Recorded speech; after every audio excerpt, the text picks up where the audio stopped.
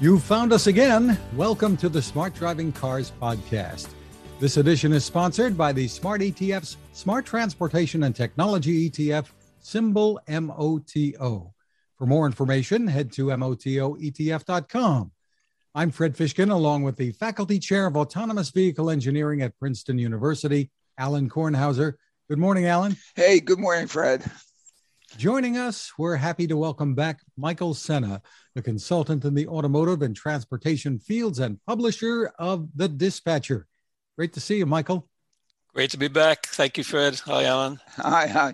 Nice to have you. In the latest Dispatcher, on top is the first part of a two-part series talking about why there is still a chance for the Western car makers to stay in the manufacturing game as opposed to becoming assemblers, as you put it, of battery electric vehicle components. Give us the overview, Michael. Oh, well, the main question, the title is not so easy to pop a top hat on a BEV skateboard. Top hat that needs some explanation. It needs a little bit of explanation. Well, in automotive terms, top hat is the body that's placed on the vehicle. So the first part of the article is a little bit of an historical overview of, how we started with cars. There was a base, like there was a base for the horse-drawn carriages, and on top of that, you placed the body. A top hat. A top hat. Yeah. So if you grew up, like you grew up in the early days. Yeah, you grew up with Body by Fisher. Fisher was bought by General Motors, and before that, it had been a coach maker. And General Motors would initially farm their body building out to Fisher, and the car would come back with seats and the basic the outline of the car.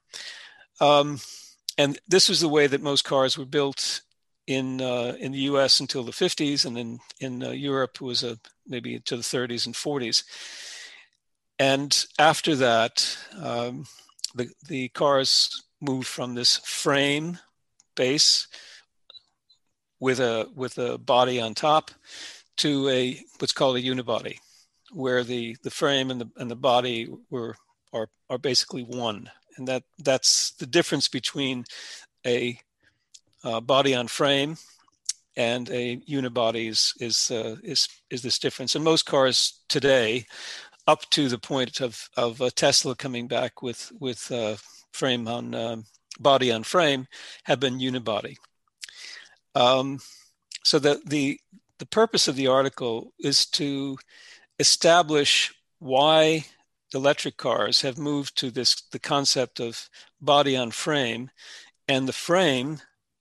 If you can think of, I don't know if you've ever seen a Volkswagen with the top hat off, and I use that as the example. My first two cars were VWs, and when you see one of these, the first thing I thought of when I saw this is it looked a lot of years ago, it looked like a skateboard. That term has now been taken by the electric car industry, and the concept that Tesla has based its design on, and then all of the electric cars are based on this concept of an electric skateboard. So if you look at how these cars are built, everything's in the skateboard, and the value, most of the value of a car that's built now for a battery electric vehicle is in that body. It's in the frame, because that's where the batteries are. That's where all of the everything is there, and then you put on top of it. Too, right? The motors are in the wheels. I mean, the electric motors are there as well. The drivetrain is there. Everything is there. Now, what's happened is that everybody and their grandmother has now decided that they can easily be into the electric car business, because all you need to do is develop a basic frame, put the batteries in, get the electric motors working, and then you can provide this to other car manufacturers who want to get into the business of making electric cars. And all you need is a body. That's the concept. And the values of these companies like NIO Byton and everybody else comes out of, we can provide this to anyone, and we can also build cars ourselves. So Geely says, well, we're in the business of building electric cars. We've got a electric skateboard. You can put your body on it and you roll away and everything is fine. So you have these enormous valuations, market valuations of companies, a lot of them Chinese, many of them Chinese, based on the fact that anybody can be in the business, and you can put this really neat Lamborghini type, Ferrari type body on top of it, and you're good to go. So, you can sell a car for $1 million, and all you put into it was this basic body. This sort of conventional wisdom has continued, but people are now beginning to understand, and I give examples of what's happened with companies like Ford, for example, Hyundai, who were moving in this direction, saying, well, we'll just take the skateboard, we'll put our body on top of it, we'll do some of the electronics and everything. It'll look like a Hyundai, and it'll cost us almost nothing because they did all the work. The problem with that is that they also own all the value in this. But the real problem, and this is what the article is fundamentally about, is you can't just put a top hat on a skateboard and say, there's the car. Because there is so much more involved in the integration of everything that's being done now with drive-by-wire. These companies like NIO and Byton, they have no idea of what it takes to create a vehicle that a Bosch and a Continental, working together with BMW and Mercedes and the others, Delco and the old Delco, working with the car industry. They spent years developing the integration of everything that's related to drive-by-wire, integrating that with the vehicle, integrating that inside of the unibody design, and making these cars safe, secure, workable, maintainable over a long period of time. And it's incredible how poor the automotive industry has been about promoting themselves as knowledgeable, experienced, having done what they needed to do to get cars to be as safe as they have been. And suddenly they started rushing around and investing in companies that really shouldn't be invested in. And taking in their products, which they really should never have been even doing. Now it looks like they've finally gotten the idea, they got the message. No, that's not where we want to go. What we want to do is we want to work with what we have. We want to be able to build on what we've already created. We can make them electric. That's the least of the problems. The biggest problem is building a car that is safe, is drivable, is secure, can work with everything else that needs to be worked with, particularly everything that we're moving toward with more self-driving and driverless.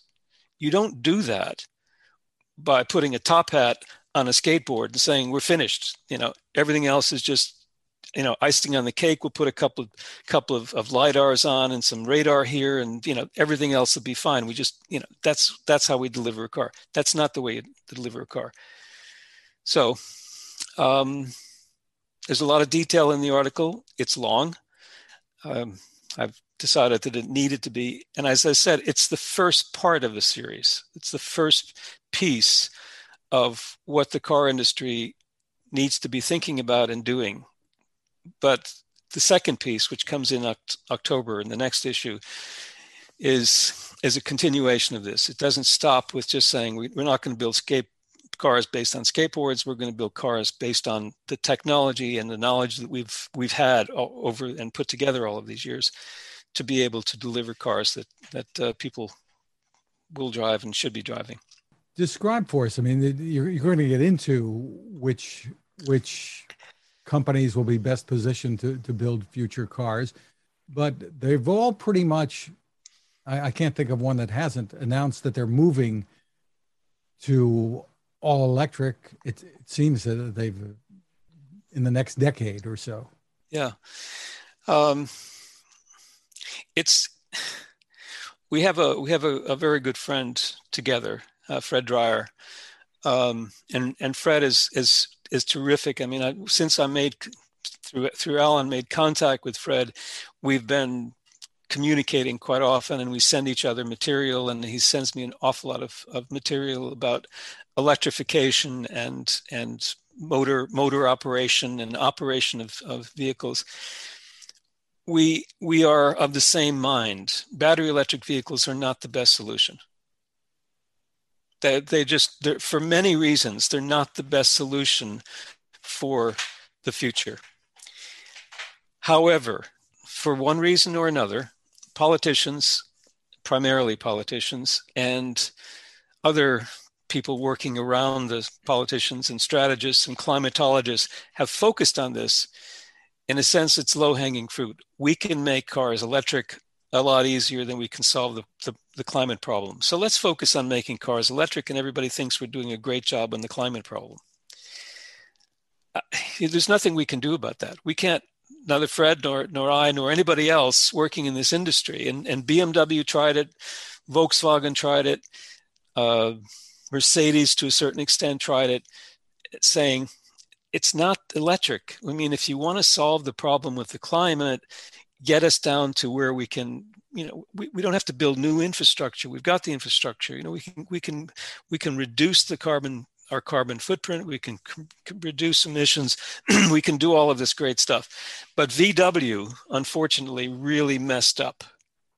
And that was the spark that lit the flame that it became what it is today. So here we are, giving rich people lots of money to buy electric cars. And by that is Dieselgate, and by cheating, by adopting and embracing this sustainability when in fact they were faking it. Yeah, and they didn't have to. It's something that all of us need to stop in all of these directions, because those things just ruin everything. And go ahead, keep going, Michael. Well, the thing is that we are at a point right now where no one is able to stand up and say, "Look, stop this."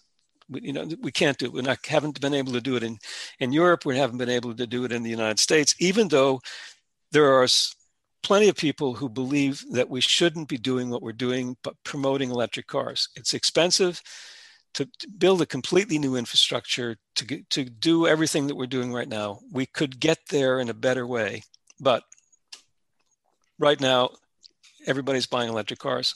And in fact, they're not buying electric cars. All the car companies are continuing to build enough electric cars to keep their name on the people's top head, so they keep buying their stock. But they have to continue to produce non-electric cars because that's what people continue to buy. I mean, even though you think everybody's buying electric cars, they're not. I mean, the vast majority of cars that are being bought all over the world are not electric cars. But Volvo and Mercedes and all of the other companies are saying by 2025 or 2035 or 2040, we're going to stop building electric cars.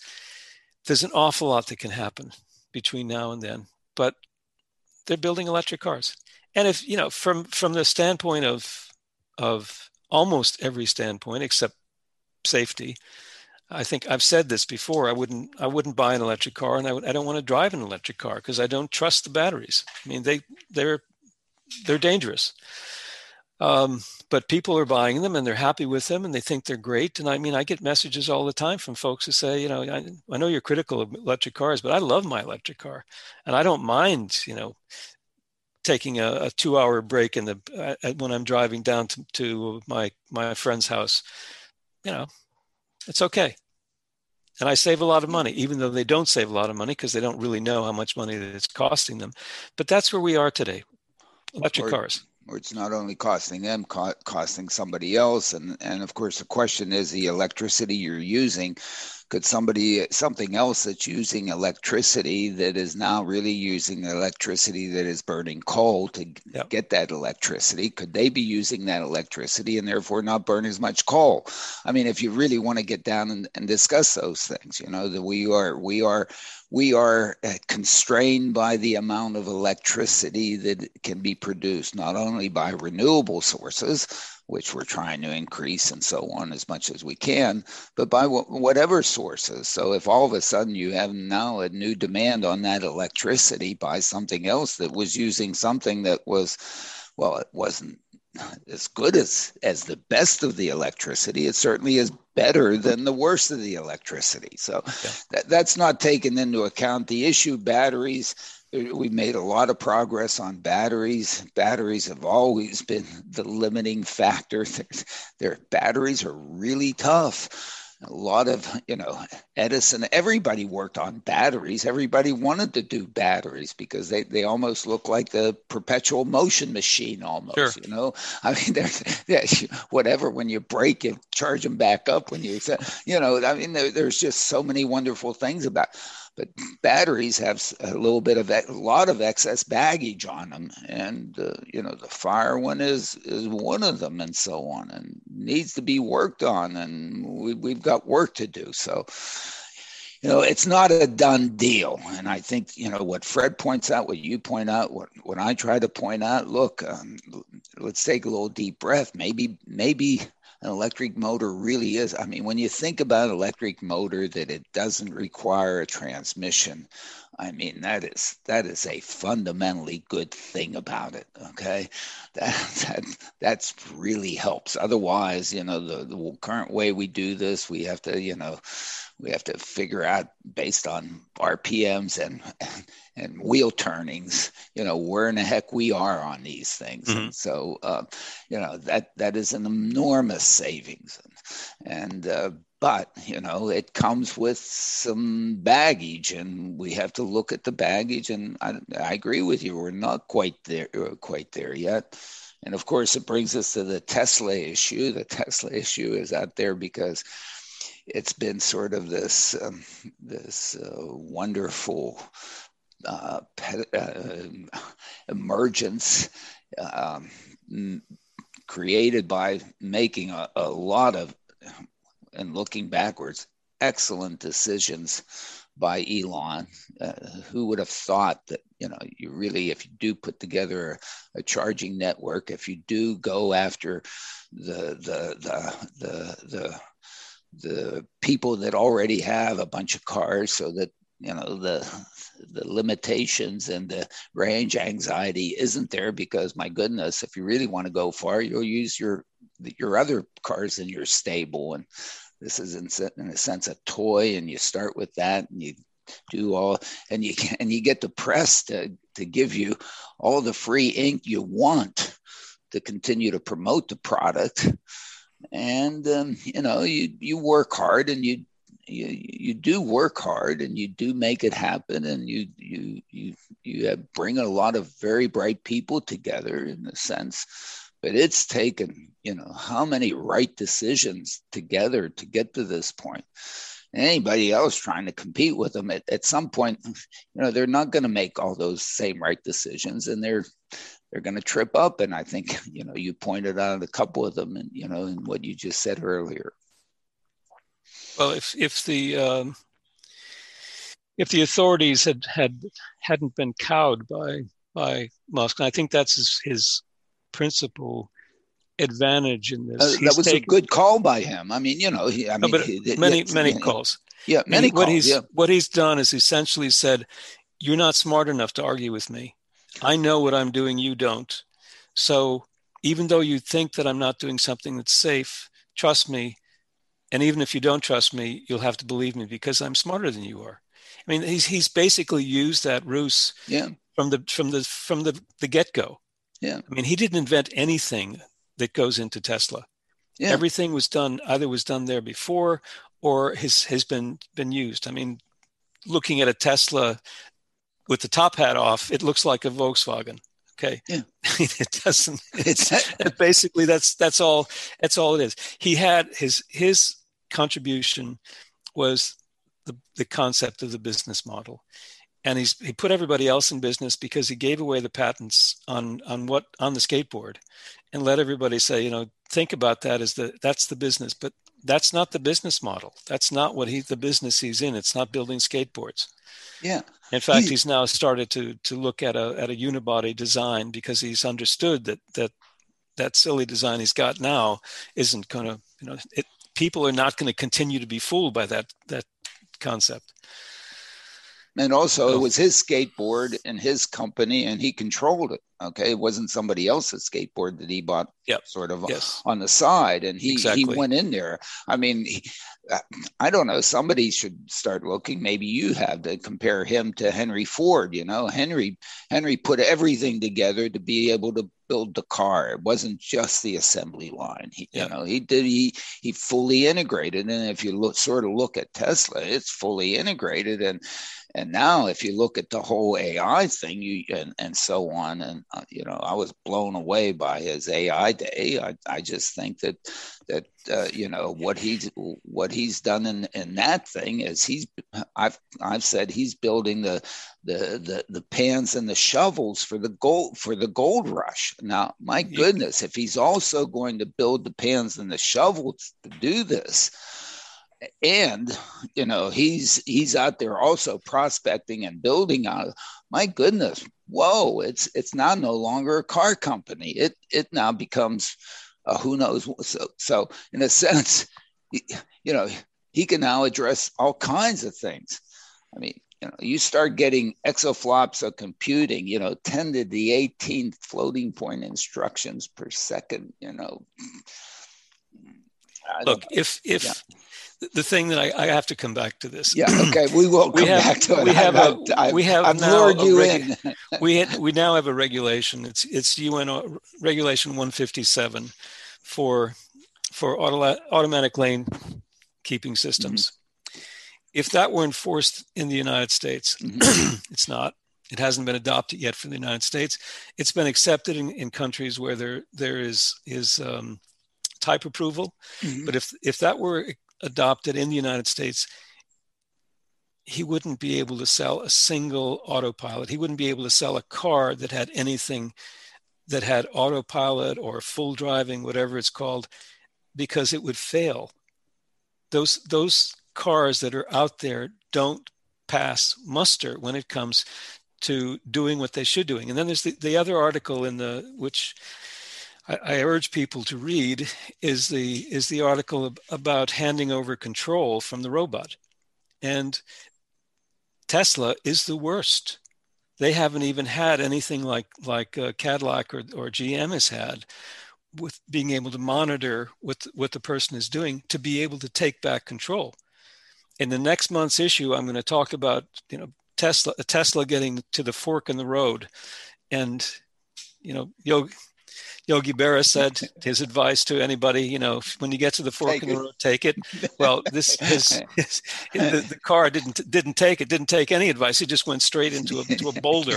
Okay. Five cars did this. Five different Teslas, all at the same fork. Yeah. Well, look. But come on. I guess you've the couple of things there. To me, the one thing that the ace that he has up his sleeve, what I would call it, an ace up the sleeve, is over-the-air updating. Okay, so in a sense, what I think he's been selling is he's been selling the thing that he doesn't have working well yet, but that thing can accept software. It's configurable. And he can reconfigure that sucker, bam. And that ability to reconfigure, once he gets to the point that it can pass, he can then, everything that's out there, quote unquote, everything that's out there, he can now bring to pass, which is a fundamental problem that the auto industry has had up to this point in time. Whatever you took out of the dealership, you were stuck with. Oh yeah, I mean, they did a recall and they replaced a switch or something like that, whatever, and holy hell, I mean, infinite expense, right, to fix it. He can fix it just like we do with our phones. I mean, this thing's been wanting to re-update itself last 3 nights and I haven't let it, but it's there. Why haven't you let it? Because it isn't power. I didn't plug it in. Okay. Well, listen. I've updated this sucker twice. Yeah. And both times it screwed up mightily things that were already there. Okay. You and I know. Every time I update my computer with something, I have to figure out a way of getting it not to print to OneNote and to print to the printer, because for some reason it decides to do something. We know that there are problems with over-the-air updating, and I agree with you. Yeah, nothing's perfect. I agree. Yeah, nothing's perfect, especially Tesla. But the press Tesla has gotten, and when you talk to owners, they seem to be pretty happy about the concept and the way it's. I go out to my car. I go out to my car in the morning and it's updated. Yeah. If someone were able to get $100,000 out of you to buy a car, which is, if you look at that car compared to a well-designed car, and you're riding in a well-designed car, if you spend $100,000 to buy that thing, or even $80,000, are you going to say, "Boy, was I stupid? That was so dumb"? This car is a piece of crap. No, you're not. I'm really happy with this. Yeah, it has a few problems, but I'm not. Do I look like a dummy? That's the brilliance of the whole thing. Why would I have bought that car if it was going to be a bad car?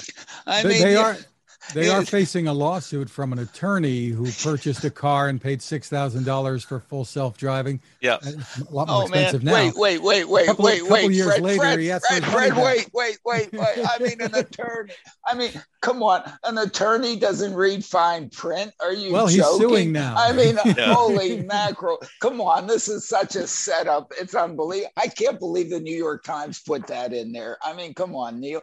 You can't put whatever. I'm sorry. I don't know. Can't make this stuff up.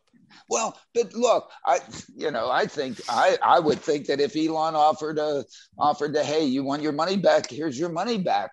Nobody, 10% of the customers will want their money back. For the reasons you just said. He doesn't do it. He's I had don't plenty know of why he opportunities. doesn't. Well, the reason he doesn't do it is he's getting so much free press out of this. He's getting so many eyeballs. He's getting so much free ink. Why not keep the discussion going? He's laughing all the way to the bank. Sure. Okay. And I think he knows what he's doing. And even now, the things that are coming out now, he's saying, full self-driving really isn't any good and all that stuff. And hey, he could turn it around instantaneously. And if they come down and say, hey, you have to turn it off. You can't turn it on until fine, whatever. I don't know. I think he's in good position. Oh yeah, I agree. He's going to be in a really good position when he finally gets to Mars, I think. I'm going with him too. Damn it, I'm not going to live that long. I'm sorry. Boom. On that note, we'll be back with more. But first, this is a good time to remind you about our sponsor, the Smart ETF's Smart Transportation and Technology ETF, symbol MOTO. To get more info, head to motoetf.com. On the website, look for a white paper. It's called The Smart Transportation Revolution. You'll find it under the Insights and News tab. There's information there to help you make informed decisions about investing. You may know that ETFs can be a smart way to spread risk with investments, focus on a particular category of stocks. The website again is motoetf.com. We're back with more of the Smart Driving Cars podcast and our guest, Michael Sena, publisher of The Dispatcher. Michael, in the latest edition, you write about Socrates 2.0. Tell us, for those of us on this side of the pond, what the project is all about and the significance. Well, the project started, it was supposed to be a 3-year project, but then they got caught in the COVID. The idea was to develop a pan-European approach to how public authorities and private businesses could work together to improve traffic conditions, everything related to road usage, safety, sustainability, etc. The the project Socrates was a project in the late 1980s, early 1990s, and when I came to work at Volvo in 1992, we were sort of at the tail end of the Socrates project, and back then the whole idea of automation and how the coming navigation systems would be able to work and how traffic information would be able to improve the flow of traffic was something that was very important. And now they've taken this as Socrates 2.0 and extended that with the knowledge and experience that we've had during these last 20 years, almost 30 years. They asked me, the group asked me to be an advisor, not a technical advisor, but more of a strategic advisor, to look at what they were developing and to provide comments. I did this with the first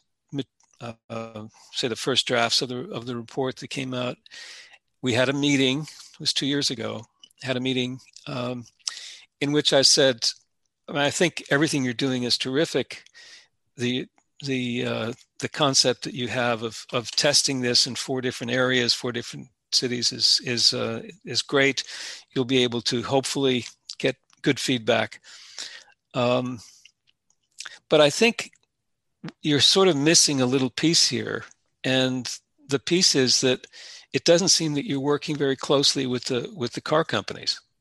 You've got BMW is on your team. But the car companies are bigger than BMW, and it would seem to me that if you're going to be working with traffic information starts with the car. It doesn't start with the road authorities, and it certainly doesn't start with the folks who are putting databases together. It starts in the car. And if you don't have the information that's coming out of the car, you need to think about how you're going to do that. And I also said that there are different ways of approaching this problem, and it's not just one size fits all. Not only are there different cities, different sizes of cities, Gothenburg's a lot smaller, maybe half the size of Stockholm, and there are different problems in both of these. And it has a lot to do with not only the form of the city, but the size of the city and how things work. And Sweden is different from France, and definitely different from Italy. So taking all of these things into account. And I gave an example of how there were differences in the way that you work. And in our meeting, I said, there's one is that you kind of wave and say, hi, hi, I'm over here, you're over there. How you doing? Everything's fine. Can I help you out? The second is you come over to the person and you say, I'm here right now. I can help you. And you're shaking hands with that person. So you're getting a bit closer. And the next one is that the pre-COVID times, you give everybody a big hug and you're working almost, your buddies, and you're working in the same place. They took this concept, very simple, that I used as an example, and they ran with it. And they developed from that point, they developed a way of sharing data, creating data that's a community, and then coordinating the work of the groups who are working together. So at the farthest end, everybody is working together. They've got a base. They've got the same database. They're sharing information. They're working on delivering data together to the vehicles, to the pedestrians, and everything. At the other end, they're simply sharing information. I have this information. I'm going to share it with you. You do whatever you want with it. And I look at this project and how they've, over these 4 years that they've worked on it. For me, this is the most significant piece of work that's been done within the framework of the European Commission funding projects, or even of the country's funding projects. They've taken this from beginning to end, and what they've come up with is really, really useful. Next step is hopefully to do what they couldn't do during the COVID days, which is to get more into the cities, to do more of testing, and hopefully get more of the car companies involved. So it's a fantastic piece of work, and I hope everybody will read about it and then look for more information on it, because I think they've done a great job. And for drivers, will they be seeing a difference soon, or when is it implemented, or? No, it's not. It's not implemented. Well, like most of these projects, they go through a period where there's a concept, there's an idea, there's a proof of concept, and then each one. This isn't going to end up with there's a single body that's doing all this, and that's, again, this is the approach that they're taking. It doesn't have to be one solution. It's different types of solutions, appropriate solutions based on this. So hopefully the next step is that the car companies and the public authorities, and I know at least one of them, it's the Swedish authority, who's going to be working with this concept and trying to develop solutions that are based on the approach. It's an approach. It's how to look at this problem and then how to take it from there. Will the individuals in a car see a result of this within the next year? No. Within the next 5 years? Hopefully, yes. Alan, in the latest Smart Driving Cars newsletter, you start out with an apology for suggesting that Plus AI was totally irresponsible for testing without a driver.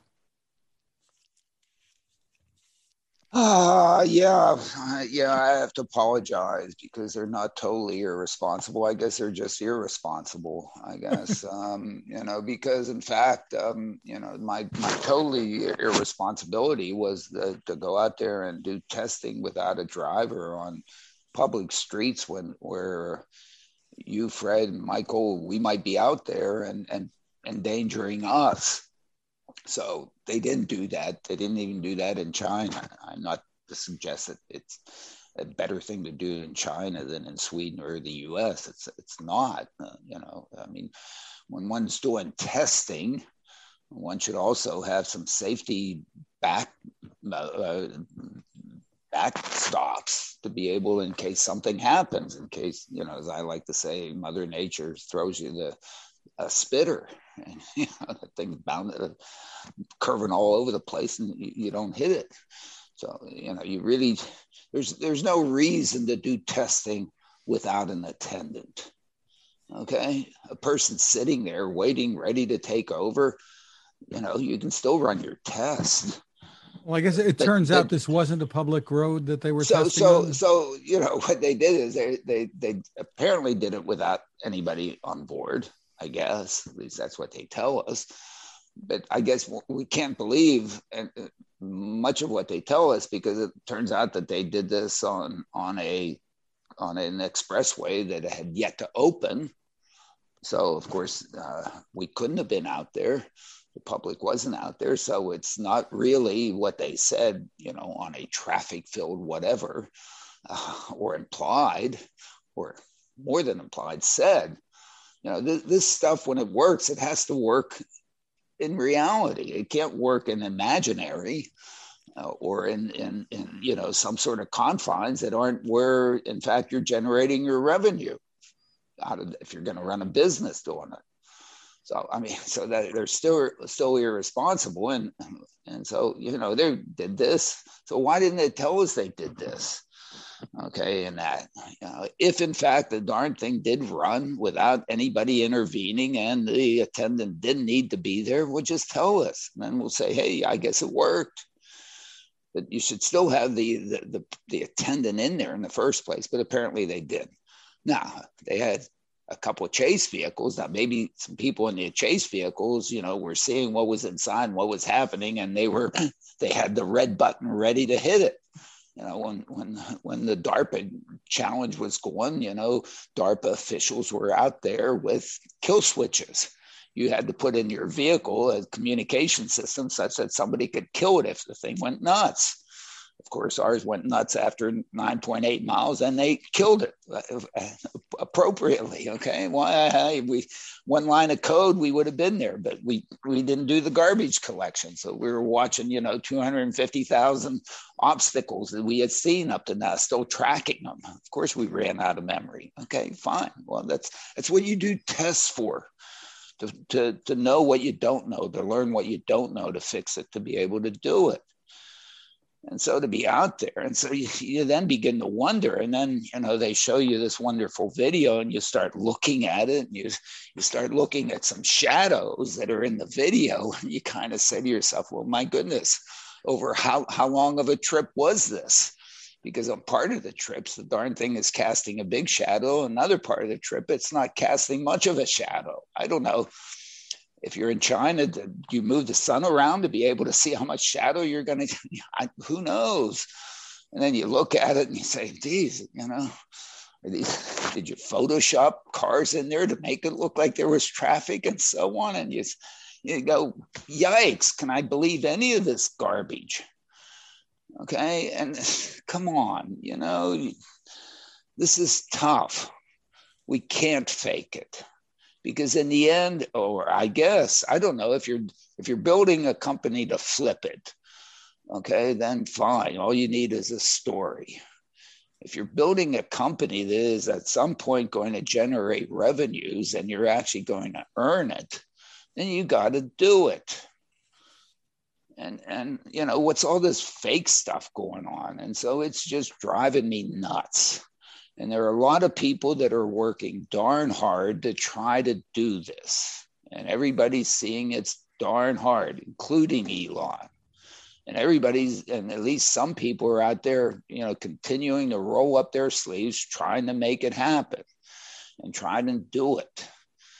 But my goodness, we have to be honest about this. We can't have Dieselgates on these things. We can't have Fukushimas. We can't have Chernobyls. We can't have, 3 Mile Islands. Because if we do, then, it's going to go poof. And I guess here you're only hurting investors, and maybe they deserve to be hurt because, they're just investors. I don't know. I'm frustrated by the whole thing. But maybe we should get back to some more things on Michael's Dispatcher, because they're much more interesting than the stuff the other stuff that's going on. I mean, Michael, he's leaving 42 is the answer, right, Michael? 42 is the answer, isn't it? 42 is the answer, yeah. We go on that a little bit, Michael.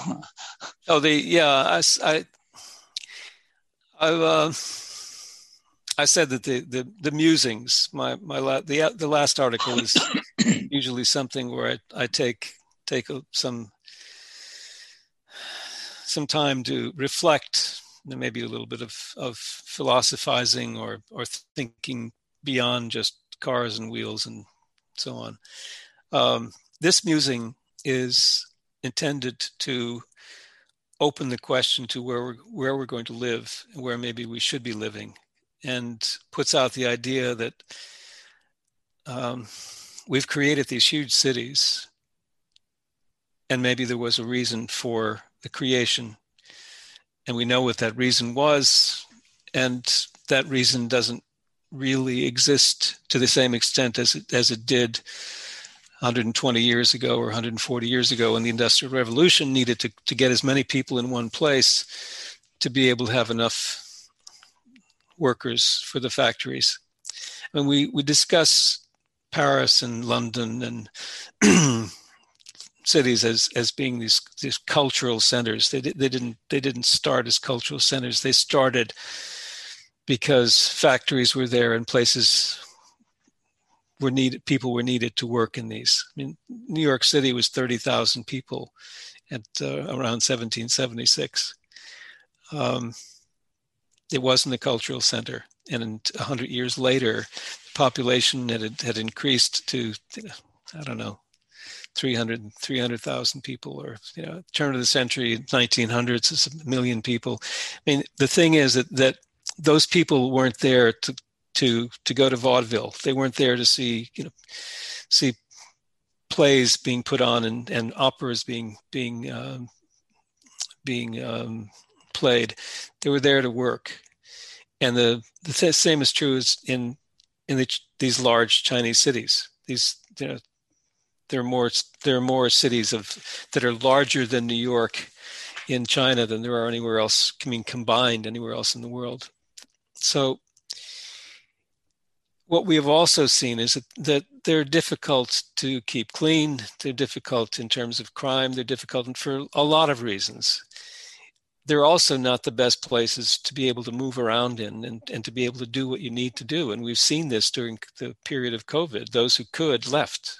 They either they went to their parents' house, or they went to their summer house, or they left and they did things that they needed to do in different places, and they didn't need to be in the city. So the question is, should we be thinking about, the future of transportation, the future of humanity, the future of society in relation to cities that are 10, 30, 20, 30 million people? Do we need to have those? Or should we be looking at ways of going back to a period of time when towns and cities were being planned for 30, 50, 150, maybe 200,000, which is certainly enough to be able to have an opera and a theater and so on. And we've seen how we can do things that we didn't think we could do by not being in a large city. And what I use just to keep people reading is the series, the Hitchhiker's Guide to the Galaxy series that was written by Douglas Adams. But may I interrupt here for a second? Sure. Because I want to pick up on what you just said, because yep. you just turned upside down, some of the thoughts going into before COVID about smart cities. I mean, everybody was talking about, more Chinese-like, the Emirates-like towers, and everybody crowded in. It was interesting to me to look at those things and saying all the architecture folks. You're educated in architecture. I'm not, but I'll throw some stones here. Showing these glass buildings going, and all these things that they build in New York. These little slender little thingies. Yeah. That must go boom, boom, boom, boom. Does anybody? Never mind. As the way the Internet of Things, whatever. Anytime anybody showed any of those things, what would they show? They showed some sort of high speed thing that where everybody's must be crushed in together to get anybody. And then there were always two white people on bicycles with blonde hair outside, and that's all you saw. You never saw any people except for the two white people with the blonde hair. What was going on with the architecture smart cities folks that saying that that's where we're going? We're not going there anymore. You're suggesting, Michael, what are you doing? I never went there. I mean, I've lived.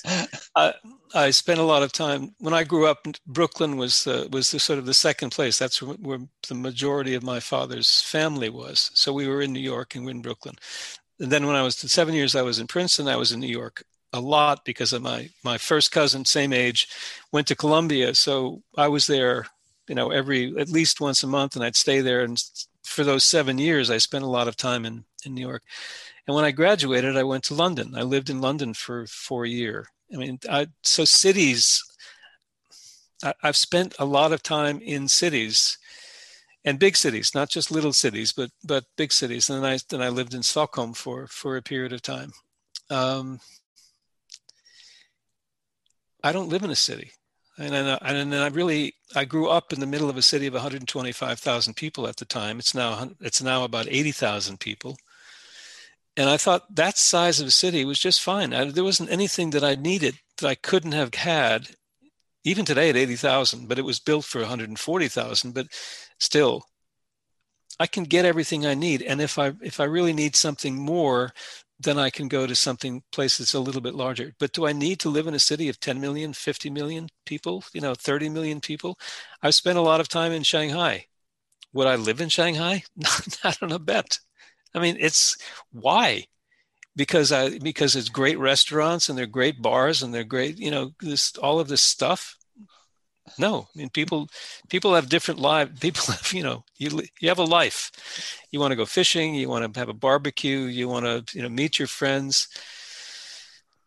Brooklyn is over 2 million people. It would be the fourth largest city in the United States if it was still a city. It's got a baseball team. It's got I think it doesn't have a baseball team. Yeah. used to have a baseball team. Right? Used to be my favorite team when I was growing up. Yeah, Ebbets Field. But they've got a really good basketball team. It's 2 million people. It's probably too big. Then it's probably got too many people. Too many hipsters have moved in. But 10 million, 20 million, 30 million, I mean, do we really need this kind of stuff? We've got a lot of land. We could do a lot more with what it is that we have, and we could certainly have a lot better lives. And we wouldn't have to be worrying about the kinds of things that we are worrying about today, like, hyperloops. Getting from New York to Chicago, who needs to go there? I don't need to go there every day. I need to get from where I'm living to where I'm working. And if that trip is more than 50 kilometers or 40 kilometers, it's too long. So that's what I've put out there. That what I'm saying is smart cities. Cities, for me, cities, it's the people who are living in cities who are either smart or they're not so smart. And we have good cities that are well maintained and well managed. We have other cities that aren't. So whether people are smart or not smart doesn't really matter. But the cities themselves, no.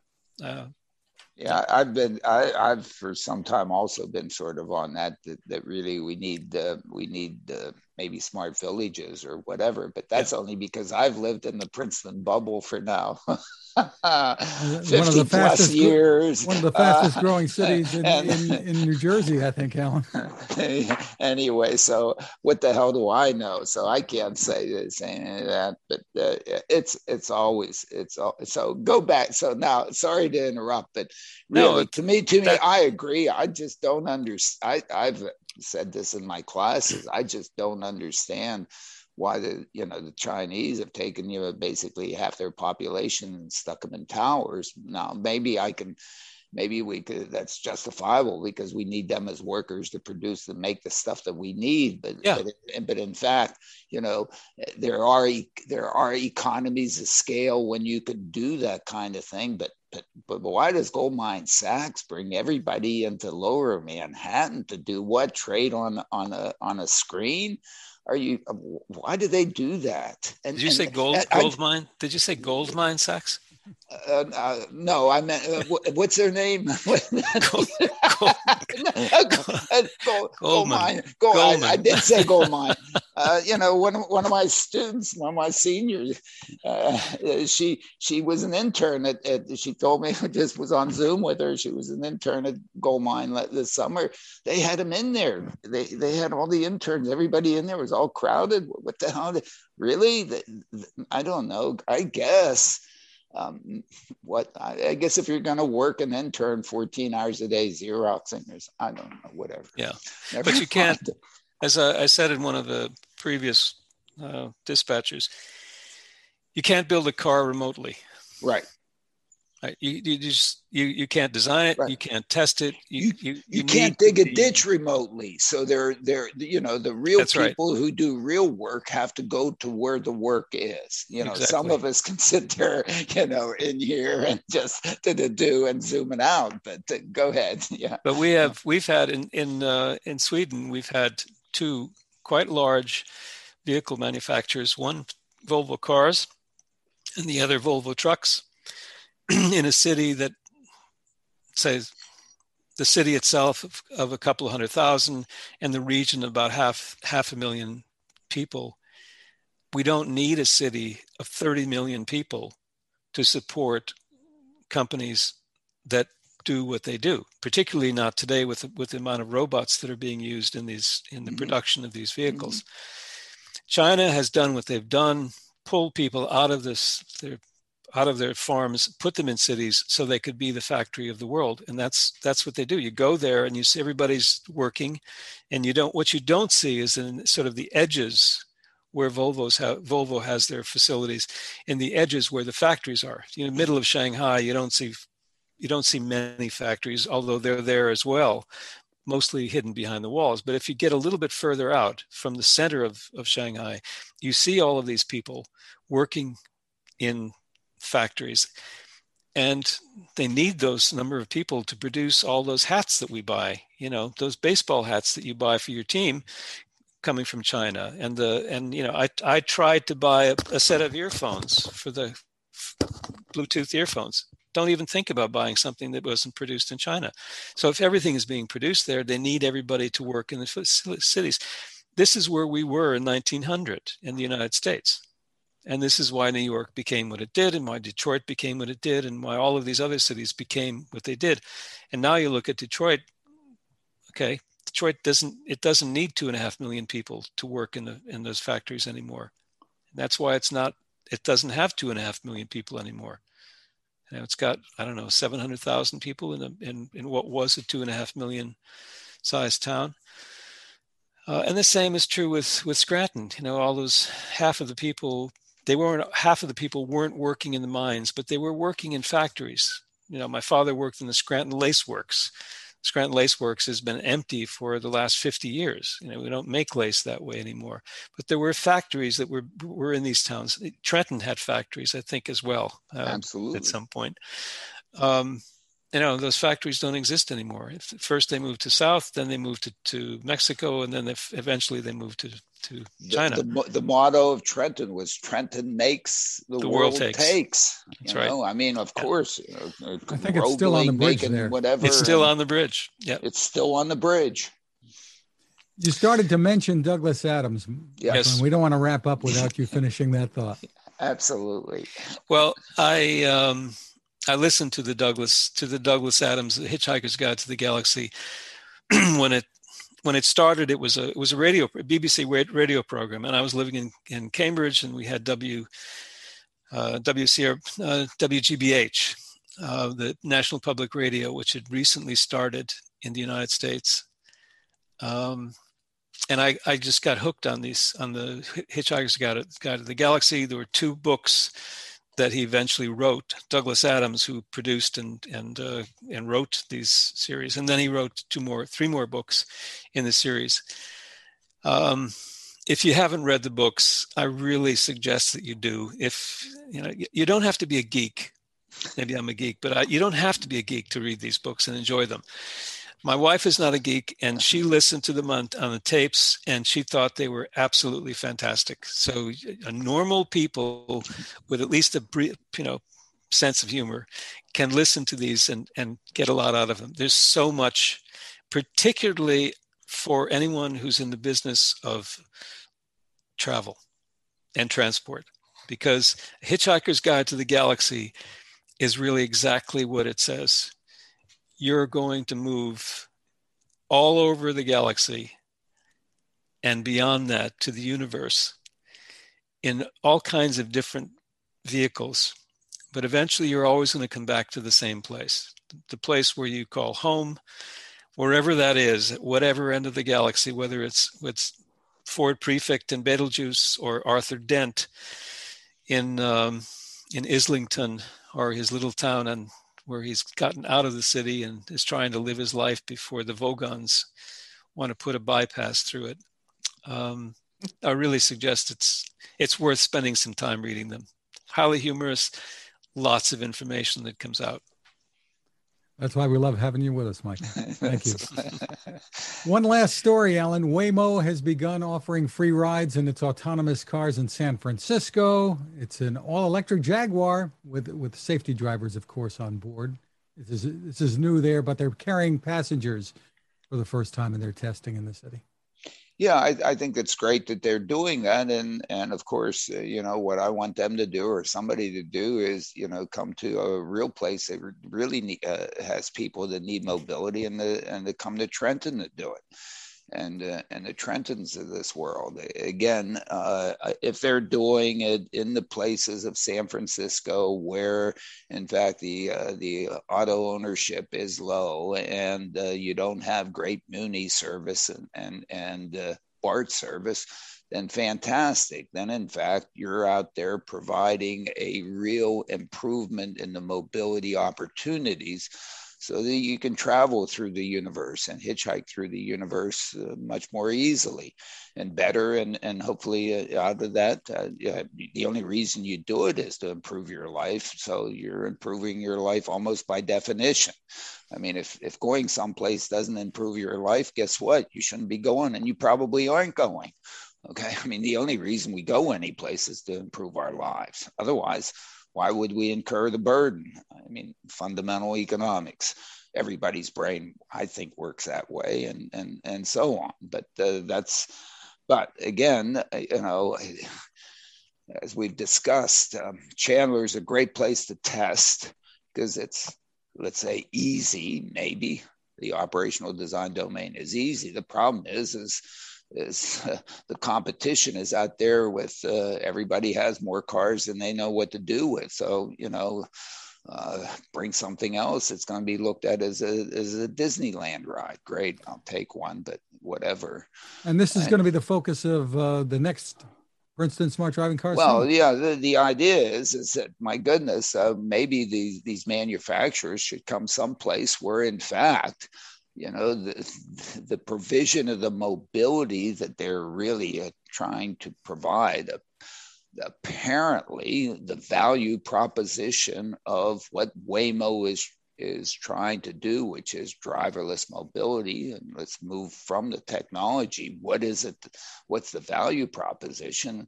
The value proposition must be affordable, high quality, or let's start with high quality, affordable, equitable, sustainable mobility for all. I mean, to me, that's what the package is. So if that's the package, where is that? What marketplace is most likely to benefit from it? Well, let's go someplace where the mobility isn't also good for folks, and let's provide it there. And I'll argue that those places are, all you need to do is go to the census data and ask what look up where the household car ownership values are. If the households have 2 or more cars, 70% of the households in Chandler have 2 or more cars. My goodness. There are still the 30% with 1 or fewer. Out of the 1 or fewer, how many are the ones are one-person households? Never mind. We won't go to the details of the decimal points here, but I'm only looking at 30% of the market. Whereas in a Trenton, where 30% of 70% of the population has 1 or fewer cars, I have 70% of the population that I can go out there and provide mobility for.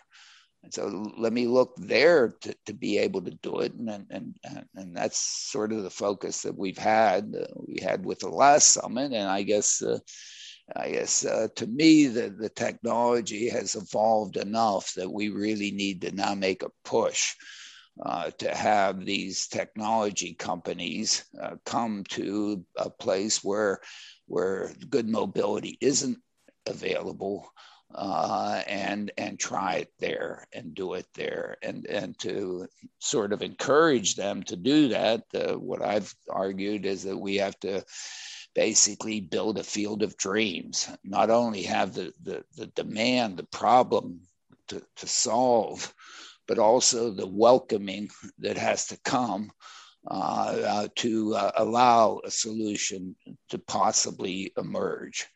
And the welcoming is really important. And the welcoming is not only from the top of the decision pyramid, but also from the bottom. So I think that in New Jersey, we are finally having, the top of the pyramids, including the departments of transportation and political offices, top and bottom, as well as the community saying, my goodness, we would like you to come. We're going to make it easy for you to come. It's so easy for one of these communities to say, when somebody from the outside comes in, basically, I don't think so. or you have to go over these hurdles. And of course, nobody from the outside will come in and try anything. But I think here we finally have an opportunity in Trenton, in Central Jersey, in New Jersey, to have a welcoming environment. So these technologists who aren't using smoke and mirrors, or who aren't lying, cheating, and stealing, to come in and actually, see if they can deliver on what they're supposed to be delivering, is, of course, safe, high quality, affordable, equitable, sustainable mobility for all. So if you can do that, come to the summit, come tell us about it.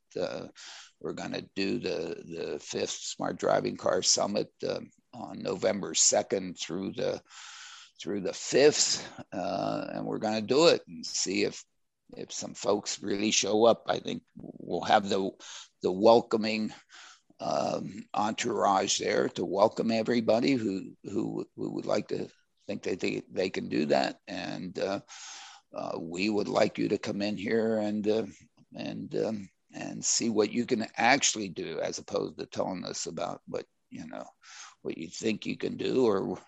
And please don't bring the smoke and mirrors. Don't. Not allowed. Not and the allowed. Place to go keep an eye out at smartdrivingcar.com for info as it evolves and we get closer. But this is really going to happen. Very exciting. we really want to do it, and this is to finally do it, and we want to see if we can make that happen. Michael, what do you think? I think it's great. I think we had our 4 months or almost 5 months of Smart Driving Car starting in December of last year and carrying through to April of this year.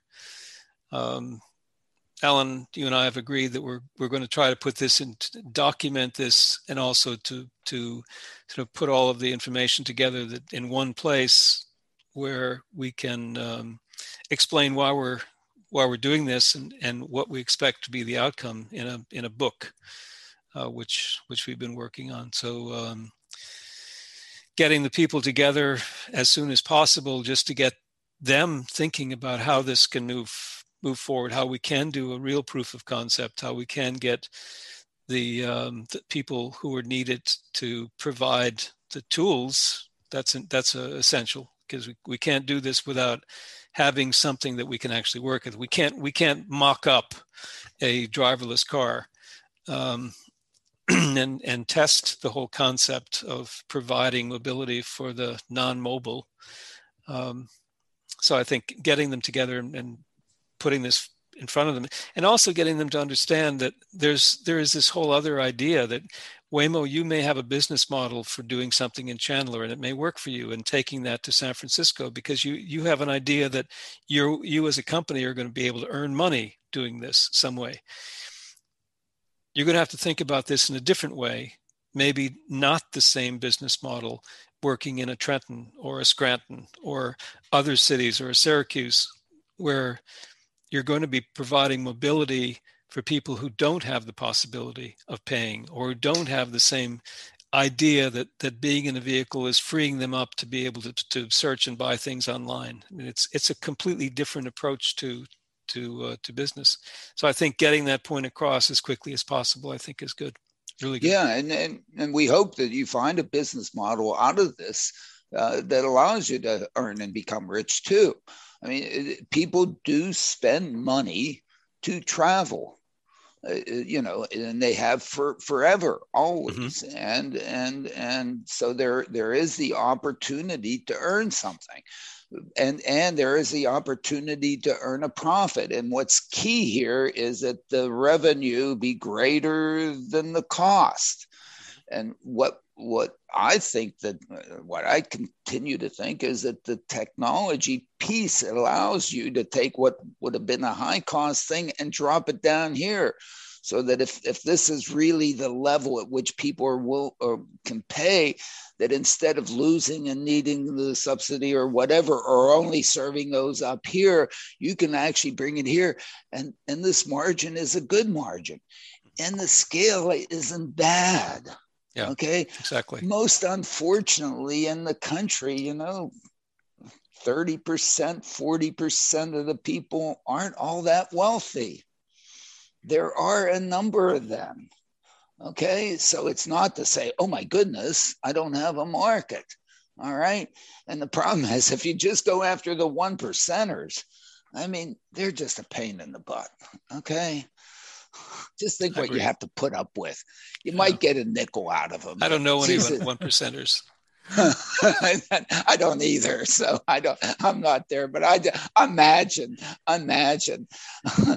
Maybe I do. Some of my students, never mind. No. Well, Michael, thank you again for taking the time with us. Really terrific. People can find you and the Dispatcher at michaellsena.com. Thank you also to our sponsor, the Smart ETF's Smart Transportation and Technology ETF. The ticker symbol for the ETF is MOTO. More info is available at motoetf.com. You can find us at smartdrivingcar.com, also on Anchor FM, Spotify, TuneIn, Apple, Google, Spreaker, SoundCloud, wherever you get podcasts. And you can get your smart speaker to play us too.